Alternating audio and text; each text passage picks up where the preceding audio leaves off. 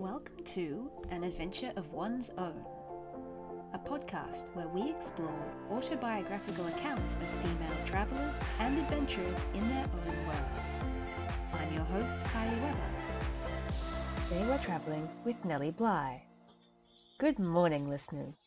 I'm sneaking in a quick recording session before the NBN installer turns up to give me Wi-Fi.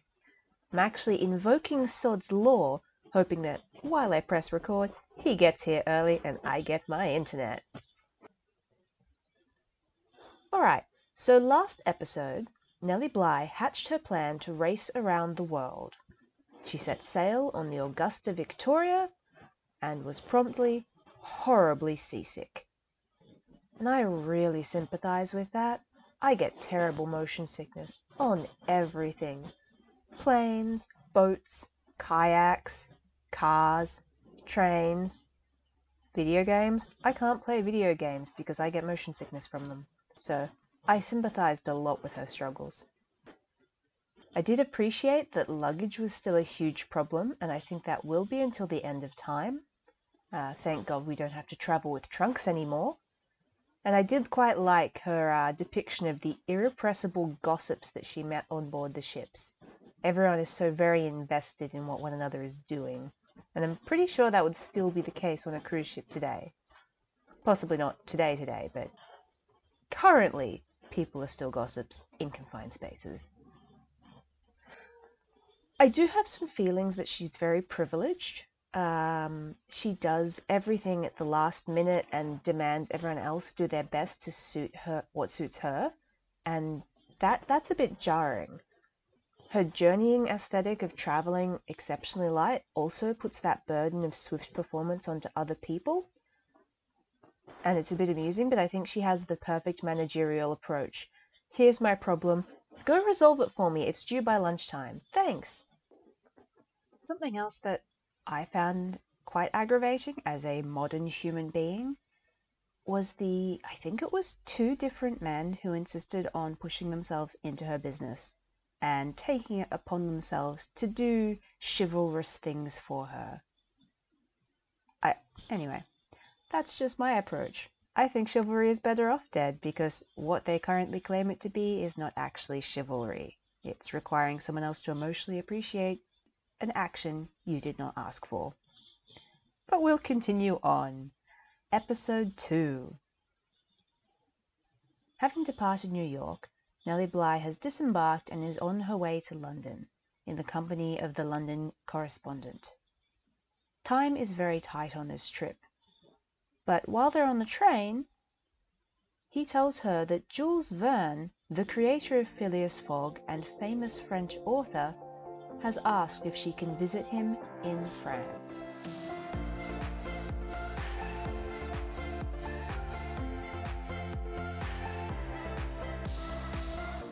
Chapter 3. Southampton to Jules Verne's. Mr. and Mrs. Jules Verne have sent a special letter asking that if possible you will stop to see them, the London correspondent said to me as we were on our way to the wharf. Oh, how I should like to see them, I exclaimed, adding in the same breath, isn't it hard to be forced to decline such a treat? If you are willing to go without sleep and rest for 2 nights, I think it can be done, he said quietly. Safely? Without making me miss any connections? If so, don't think about sleep or rest. It depends on our getting a train out of here tonight. All the regular trains until morning have left, and unless they decide to run a special mail train for the delayed mails, we will have to stay here all night, and that will not give us time to see Verne. We shall see when we land what they will decide to do. The boat that was landing us left much to be desired in the way of comfort. The only cabin seemed to be the hull, but it was filled with mail and baggage, and lighted by a lamp with a smoked globe. I did not see any place to sit down, so we all stood on deck, shivering in the damp, chilly air, and looking in the grey fog like uneasy spirits. The dreary, dilapidated wharf was a fit landing place for the antique boat.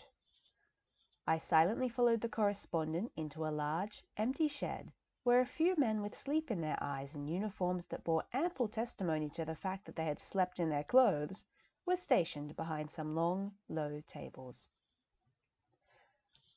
"Where are your keys?" the correspondent asked me as he sat my solitary bag down before one of these weary-looking inspectors. "It's too full to lock," I answered simply. "Will you swear you have no tobacco or tea?" the inspector asked my escort lazily. "Don't swear," I said to him. Then, turning to the inspector, I added, "It's my bag?" He smiled, and putting a chalk mark upon the bag, freed us. "Declare your tobacco and tea, or tip the man," I said teasingly to a passenger who stood with poor, thin, shaking Homie under one arm, searching frantically through his pockets for his keys. "I've fixed him," he answered with an expressive wink. Passing through the custom house, we were happy by the information that it had been decided to attach a passenger coach to the special mail train to oblige the passengers who wished to go to London without delay. The train was made up then, so we concluded to get into our car and try to warm up. A porter took my bag, and another man in uniform drew forth an enormous key with which he unlocked the door in the side of the car instead of the end, as in America. I managed to compass the uncomfortable long step to the door, and striking my toe against some projection in the floor, went most ungracefully and unceremoniously onto the seat. My escort, after giving some order to the porter, went out to see about my ticket, so I took a survey of an English railway compartment. The little square in which I sat looked like a hotel omnibus, and was about as comfortable. The two red leather seats in it ran across the car, one backing the engine, the other backing the rear of the train. There was a door on either side, and one could hardly have told that there was a dingy lamp there to cast light on the scene, had not the odor from it been so loud. I carefully lifted the rug that covered the thing I had fallen over, curious to see what could be so necessary to an English railway carriage as to occupy such a prominent position. I found a harmless object that looked like a bar of iron, and had just dropped the rug in place when the door opened, and the porter, catching the iron at one end, pulled it out, replacing it with another like it in shape and size. "Put your feet on the feet warmer and get warm, miss," he said, and I mechanically did as he advised. My escort returned soon after, followed by a porter who carried a large basket which he put in our carriage. The guard came afterwards and took our tickets. Pasting a slip of paper on the window, which backwards looked like Etterwerp, he went out and locked the door. "How should we get out if the train ran the track?" I asked, not half liking the idea of being locked in a box like an animal in a freight train. "Trains never run off the track in England," was the quiet, satisfied answer. "Too slow for that," I said teasingly, which only provoked the gentle inquiry as to whether I wanted anything to eat. With a newspaper spread over our laps for a tablecloth, we brought out what the basket contained and put in our time eating and chatting about my journey until the train reached London. As no train was expected at that hour, Waterloo Station was almost deserted. It was some little time after we stopped before the guard unlocked the door of our compartment and released us. A few of our fellow passengers were just about starting off in shabby cabs when we alighted. Once again we called good-bye and good wishes to each other, and then I found myself in a four-wheeled cab, facing a young Englishman who had come to meet us and who was glibly telling us the latest news. I don't know at what hour we arrived, but my companions told me it was daylight. I should not have known it. A grey, misty fog hung like a ghostly pall over the city. I always liked fog. It lends such a soft, beautifying light to things that otherwise, in the broad glare of day, would be rude and commonplace. "How are these streets compared with those of New York?" was the first question that broke the silence after our leaving the station. "They're not bad," I said with a patronizing air, thinking shamefacedly of the dreadful streets of New York, although determined to hear no word against them. Westminster Abbey and the Houses of Parliament were pointed out to me, and the Thames, across which we drove. I felt that I was taking what might be called a bird's-eye view of London. A great many foreigners have taken views in the same rapid way of America, and afterwards gone home and written books about America, Americans, and Americanisms. We drove first to the London office of the New York World. After receiving the cables that were waiting for my arrival, I started for the American legation to get a passport as I had been instructed by cable. Mr. McCormick, secretary of the legation, came into the room immediately after our arrival, and after welcoming and congratulating me on the successful termination of the first portion of my trip, sat down and wrote out a passport. My escort was asked to go into another part of the room until the representative could ask me an important question. I had never required a passport before, and I felt a nervous curiosity to know what secrets were connected with such proceedings. There is one question all women dread to answer, and as very few will give a truthful reply, I will ask you to swear to the rest first, and fill in the other question afterwards. Unless you have no hesitancy in telling me your age. "Oh, certainly," I laughed. "I will tell you my age, swear to it too, and I am not afraid. My companion may come out of the corner." "What is the color of your eyes?" he asked. "Oh, certainly," I laughed. "I will tell you my age, swear to it too, and I am not afraid. My companion may come out of the corner." "What is the color of your eyes?" he asked. "Green," I said indifferently. He was inclined to doubt it at first, but after a little inspection, both the gentlemen accepted my verdict as correct. It was only a few seconds until we were whirling through the streets of London again. This time we went to the office of the Peninsular and Oriental Steamship Company, where I bought tickets that would cover at least half my journey. A few moments again, and we were driving rapidly to the Charing Cross station. I was faint for food, and while my companion dismissed the cab and secured tickets, I ordered the only thing on the Charing Cross bill of fare that was prepared, so that when he returned his breakfast was ready for him. It was only ham and eggs and coffee, but what we got of it was delicious. I know we did not get much, and when we were interrupted by the announcement that our train was starting, I stopped long enough to take another drink of coffee, and then had to run down the platform to catch the train. There is nothing like plenty of food to preserve health. I know that cup of coffee saved me from a headache that day. I had been shaking with the cold as we made our hurried drive through London, and my head was so dizzy at times that I hardly knew whether the earth had a chill or my brains were attending a ball. When I got comfortable seated in the train, I began to feel warmer and much more stable. The train moved off at an easy-going speed, and the very jog of it lulled me into a state of languor. "I want you to see the scenery along here. It is beautiful," my companion said, but I lazily thought, what is scenery compared to sleep when one has not seen bed for over 24 hours? So I said to him very crossly, "Don't you think you would better take a nap? You have not had any sleep for so long, and you will be up so late tonight, that really, I think for the sake of your health you had better sleep now." "And you?" he asked with a teasing smile. I had been up even longer. "Well, I confess I was saying one word for you and two for myself," I replied, with a laugh that put us at ease on the subject. "Honestly now, I care very little for scenery when I am so sleepy," I said apologetically. "Those English farmhouses are charming, and the daisy-spotted meadows (I had not the faintest conception as to whether there were daisies in them or not) are only equalled by those I have seen in Kansas, but if you will excuse me," and I was in the land that joins the land of death. I slept an easy, happy sleep, filled with dreams of home, until I was waked by the train stopping.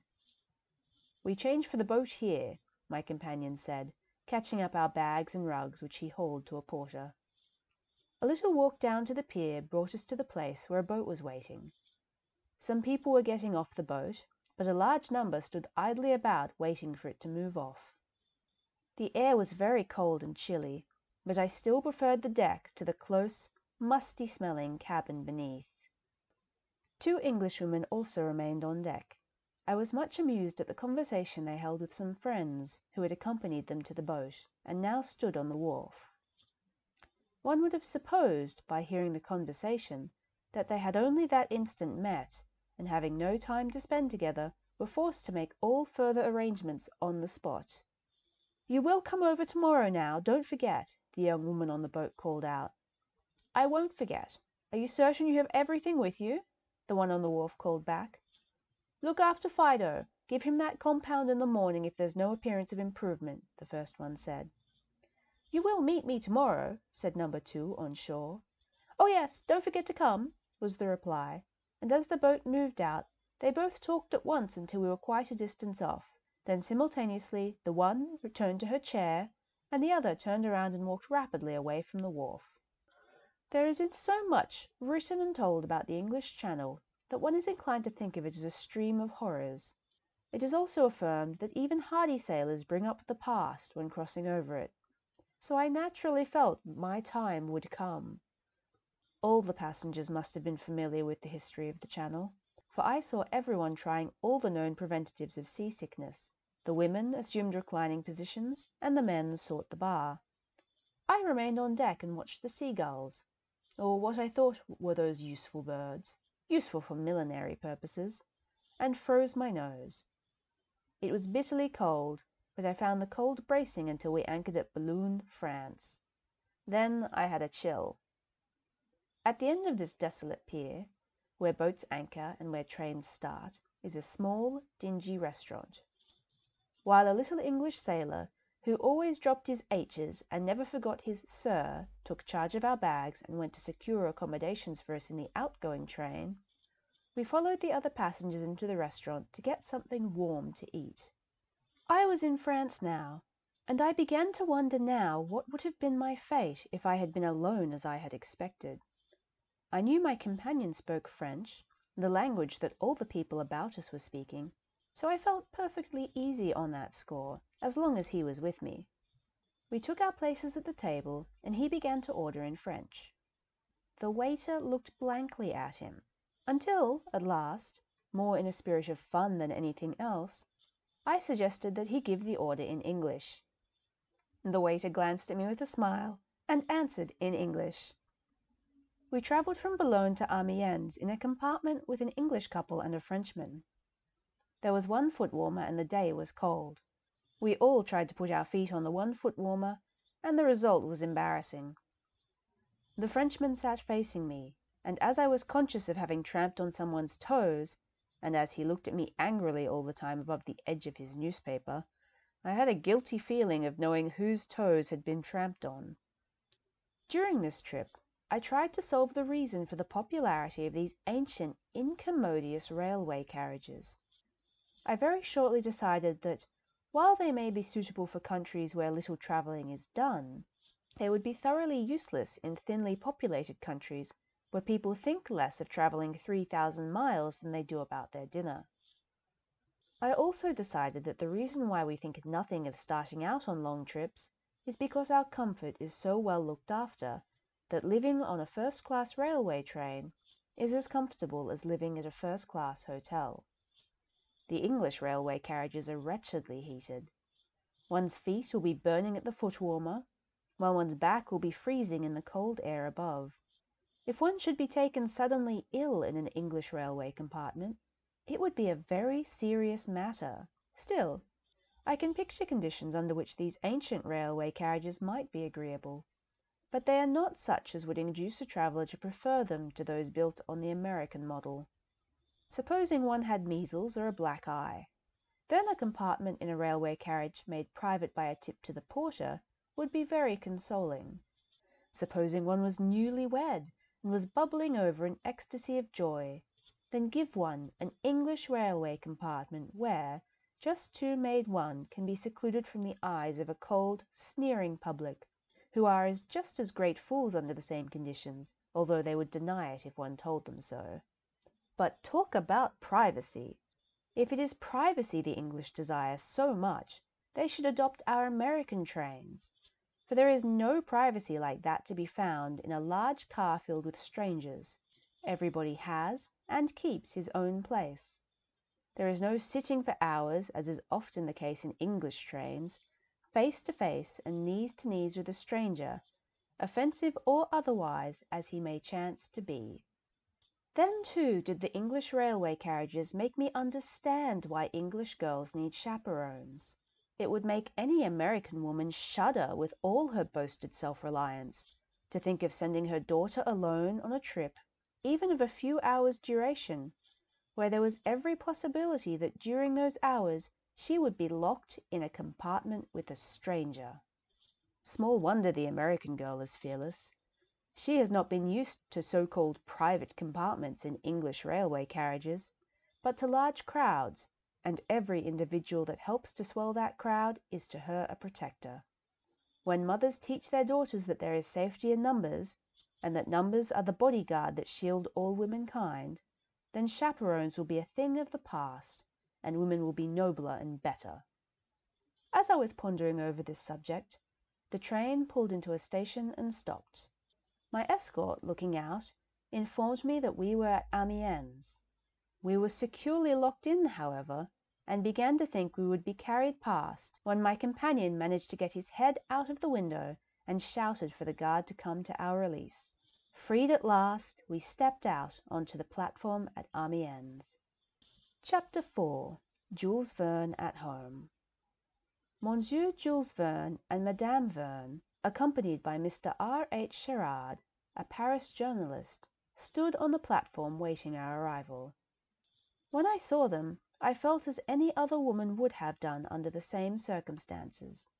I wondered if my face was travel-stained, and if my hair was tossed. I thought, regretfully, had I been traveling on an American train, I should have been able to make my toilet en route, so that when I stepped off at Amiens and faced the famous novelist and his charming wife, I would have been as trim and tidy as I would have if I had been receiving them in my own home. There was little time for regret. They were advancing towards us, and in another second I had forgotten my untidiness in the cordial welcome they gave us.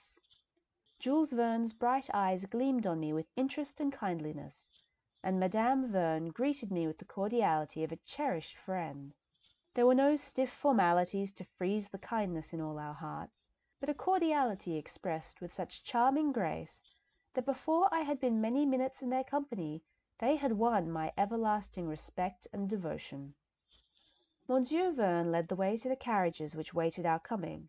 Madame Verne walked closely by my side, glancing occasionally at me with a smile, which said in the language of the eye, the common language of the whole animal world alike, plain to man and beast, "I am glad to meet you, and I regret we cannot speak together." Monsieur Verne gracefully helped Madame Verne and myself into a coupé, while he entered a carriage with the other two gentlemen. I felt very awkward at being left alone with Madame Verne, as I was altogether unable to speak to her. Her knowledge of the English language consisted of "No," and my French vocabulary consisted of "Oui." So our conversation was limited to a few apologetic and friendly smiles, interluded with an occasional pressure of the hand. Indeed, Madame Verne is a most charming woman, and even in this awkward position she made everything go most gracefully. It was early evening. As we drove through the streets of Amiens, I got a flying glimpse of bright shops, a pretty park, and numerous nursemaids pushing baby carriages about. When our carriages stopped, I got out and gave my hand to Madame Verne to help her alight. We stood on a wide, smooth pavement before a high stone wall, over the top of which I could see the peaked outlines of the house. Monsieur Verne was not long behind us. He hurried up to where we were standing and opened a door in the wall. Stepping in, I found myself in a small, smoothly paved courtyard, the wall making two sides and the house forming the square. A large, black, shaggy dog came bounding forward to greet me. He jumped up against me, his soft eyes overflowing with affection. And though I loved dogs, and especially appreciated one's loving welcome, still I feared that his lavish display of it would undermine my dignity by bringing me to my knees at the very threshold of the home of the famous Frenchman. Monsieur Verne evidently understood my plight, for he spoke shortly to the dog, who, with a pathetic droop of his tail, went off to think it out alone. We went up a flight of marble steps, across the tiled floor of a beautiful little conservatory that was not packed with flowers, but was filled with a display just generous enough to allow one to see and appreciate the beauty of the different plants. Madame Verne led the way into a large sitting room that was dusky with the early shade of a wintry evening. With her own hands she touched a match to the pile of dry wood that lay in the wide open fireplace. Meanwhile, Monsieur Verne urged us to remove our outer wrappings. Before this was done, a bright fire was crackling in the grate, throwing a soft, warm light over the dark room. Madame Verne led me to a chair close by the mantel, and when I was seated she took the chair opposite. Cheered by the warmth, I looked quietly on the scene before me. The room was large, and the hangings and paintings and soft velvet rug, which left visible but a border of polished hardwood, were richly dark. On the mantel, which towered above Madame Verne's head, were some fine pieces of statuary in bronze, and, as the fire frequently gave bright flashes as the flame greedily caught fresh wood, I could see another bronze piece on a pedestal in a corner. All the chairs, artistically upholstered in brocaded silks, were luxuriously easy. Beginning at either side of the mantel, they were placed in a semicircle around the fire, which was only broken by a little table that held several tall silver candlesticks. A fine white Angora cat came rubbing up against my knee, then, seeing its charming mistress on the opposite side, went to her and boldly crawled up in her lap, as if assured of a cordial welcome.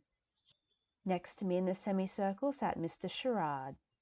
Monsieur Jules Verne was next to Mr. Sherard. He sat forward on the edge of his chair. His snow-white hair, rather long and heavy, was standing up in artistic disorder. His full beard, rivaling his hair in snowiness, hid the lower part of his face, and the brilliancy of his bright eyes that were overshadowed with heavy white brows, and the rapidity of his speech, and the quick movements of his firm white hands, all bespoke energy, life with enthusiasm. The London correspondent sat next to Jules Verne. With a smile on her soft, rosy lips, Madame Verne sat nursing the cat, which she stroked methodically with a dainty white hand, while her luminous black eyes moved alternately between her husband and myself. She was the most charming figure in that group around the wood fire. Imagine a youthful face with a spotless complexion, crowned with the whitest hair, dressed in smooth, soft folds on top of a dainty head that is most beautifully poised on a pair of plump shoulders. Add to this face pretty red lips that opened to disclose a row of lovely teeth, and large, bewitching black eyes, and you have but a faint picture of the beauty of Madame Verne. This day, when she met me, she wore a sealskin jacket and carried a muff, and on her white head was a small, black velvet bonnet. On taking her wraps off in the house, I saw she wore a watered silk skirt, laid in side plaits in the front, with a full, straight black drapery that was very becoming to her short, plump figure. The bodice was of black silk velvet. Madame Verne is, I should judge, not more than 5 feet 2 in height, Monsieur Verne about 5 feet 5. Monsieur Verne spoke in a short, rapid way, and Mr. Sherard in an attractive, lazy voice that translated what was said for my benefit. "Has Monsieur Verne ever been to America?" I asked. "Yes, once," the answer came, translated to me. "For a few days only, during which time I saw Niagara. I have always longed to return, but the state of my health prevents my taking any long journeys. I try to keep a knowledge of everything that is going on in America, and greatly appreciate the hundreds of letters I receive yearly from Americans who read my books. There is one man in California who has been writing to me for years. He writes all the news about his family and home and country as if I were a friend, and yet we have never met. He has urged me to come to America as his guest. I know of nothing that I long to do more than to see your land, from New York to San Francisco." how did you get the idea for your novel, Around the World in 80 Days? I asked. I got it from a newspaper, was his reply. I took up a copy of Lassie one morning and found in it a discussion and some calculations showing that the journey around the world might be done in 80 days. The idea pleased me, and while thinking it over, it struck me that in their calculations they had not called into account the difference in the meridians, and I thought what a denouement such a thing would make in a novel, so I went to work to write one. Had it not been for the denouement, I don't think I should ever have written the book. I used to keep a yacht, and then I travelled all over the world studying localities. Then I wrote from actual observation. Now, since my health confines me to my home, I am forced to read up descriptions and geographies. Monsieur Verne asked me what my line of travel was to be, and I was very happy to speak one thing that he could understand, so I told him. My line of travel is from New York to London, then Calais, Brindisi, Port Said, Ismailia, Suez, Aden, Colombo, Penang, Singapore, Hong Kong, Yokohama, San Francisco, New York. Why do you not go to Bombay as my hero Phileas Fogg did? Monsieur Verne asked. Because I am more anxious to save time than a young widow, I answered.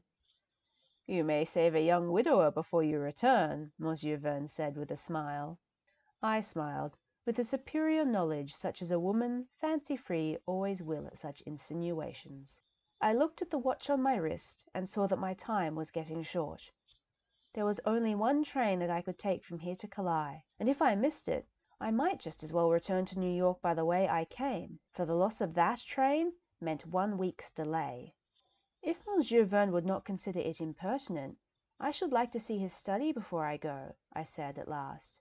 He said he was only too happy to show it me, and even as my request was translated, Madame Verne sprang to her feet and lighted one of the tall wax candles. She started with the quick, springy step of a girl to lead the way. Monsieur Verne, who walks with a slight limp, the result of a wound, followed, and we brought up the rear. We went through the conservatory to a small room, up the which was a winding stair, or, more properly speaking, a spiral staircase. Madame Verne paused at every curve to light the gas.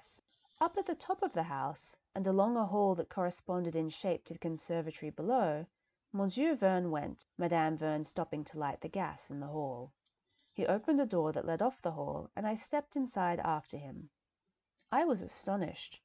I had expected, judging from the rest of the house, that Monsieur Verne's study would be a room of ample proportions and richly furnished. I had read so many descriptions of the studies of famous authors, and have dwelt with something akin to envy, our space is so limited and expensive in New York, on the ample room, the beautiful hand-carved desks filled with costly trinkets, the rare etchings and paintings that covered the walls, the rich hangings, and I will confess it, I have thought it small wonder that amid such surroundings authors were able to dream fancies that brought them fame. But when I stood in Monsieur Verne's study, I was speechless with surprise. He opened a latticed window, the only window in the room, and Madame Verne, hurrying in after us, lighted the gas jet that was fastened above a low mantel. The room was very small. Even my little den at home was almost as large. It was also very modest and bare. Before the window was a flat-topped desk. The usual litter that accompanies and fills the desks of most literary persons was conspicuously absent, and the waste-basket that is usually filled to overflowing with what one very often considers their most brilliant productions, in this case held but a few little scraps. On the desk was a neat little pile of white paper, probably 8 by 10 in size. It was part of the manuscript of a novel that Monsieur Verne is engaged on at present. I eagerly accepted the manuscript when he handed it to me, and when I looked at the neat penmanship, so neat, in fact, that had I not known it was prose I should have thought it was the work of a poet, I was more impressed than ever with the extreme tidiness of this French author. In several places he had most effectually blotted out something that he had written, but there was no interlining, which gave me the idea that Monsieur Verne always improved his work by taking out superfluous things, and never by adding. 1 bottle of ink and 1 pen-holder was all that shared the desk with the manuscript. There was but 1 chair in the room, and it stood before the desk. The only other piece of furniture was a broad, low couch in the corner, and here, In this room, with these meagre surroundings, Jules Verne has written the books that have brought him everlasting fame.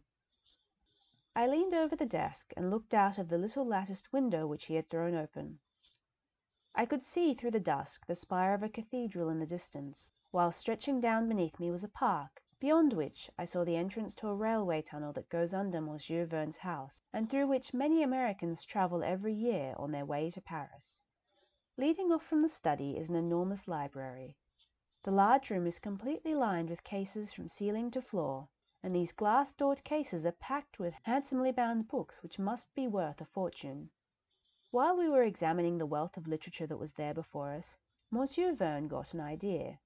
Taking up a candle and asking us to follow, he went out into the hall. Stopping before a large map that hung there, holding up with one hand the candle, he pointed out to us several blue marks. Before his words were translated to me, I understood that on this map he had, with a blue pencil, traced out the course of his hero, Phileas Fogg, before he started him in fiction to travel around the world in 80 days. With a pencil he marked on the map, as we grouped about him, the places where my line of travel differed from that of Phileas Fogg. Our steps lagged as we descended the winding stair again. It had come time to take farewell, and I felt as if I was separating from friends. Down in the room where we had been before, we found wine and biscuit on the little table, and Monsieur Jules Verne explained that, contrary to his regular rules, he intended to take a glass of wine, that we might have the pleasure of drinking together to the success of my strange undertaking. They clinked their glasses with wine, and wished me Godspeed. "If you do it in 79 days, I shall applaud with both hands," Jules Verne said, and then I knew he doubted the possibility of my doing it in 75, as I had promised. In compliment to me, he endeavored to speak to me in English, and did succeed in saying, as his glass tipped mine, "Good luck, Nellie Bly." Madame Verne was not going to be outdone by her gallant husband in showing kindness to me. She told Mr. Sherard that she would like to kiss me good-bye, and when he translated her kind request, he added that it was a great honor in France for a woman to ask to kiss a stranger. I was little used to such formalities, or familiarities, as one may deem them, but still I had not one thought of refusing such delicate attention, so I gave her my hand and inclined my head, for I am taller than she, and she kissed me gently and affectionately on either cheek. Then she put up her pretty face for me to kiss. I stifled a strong inclination to kiss her on the lips, they were so sweet and red, and show her how we do it in America. My mischievousness often plays havoc with my dignity, but for once I was able to restrain myself, and kissed her softly after her own fashion.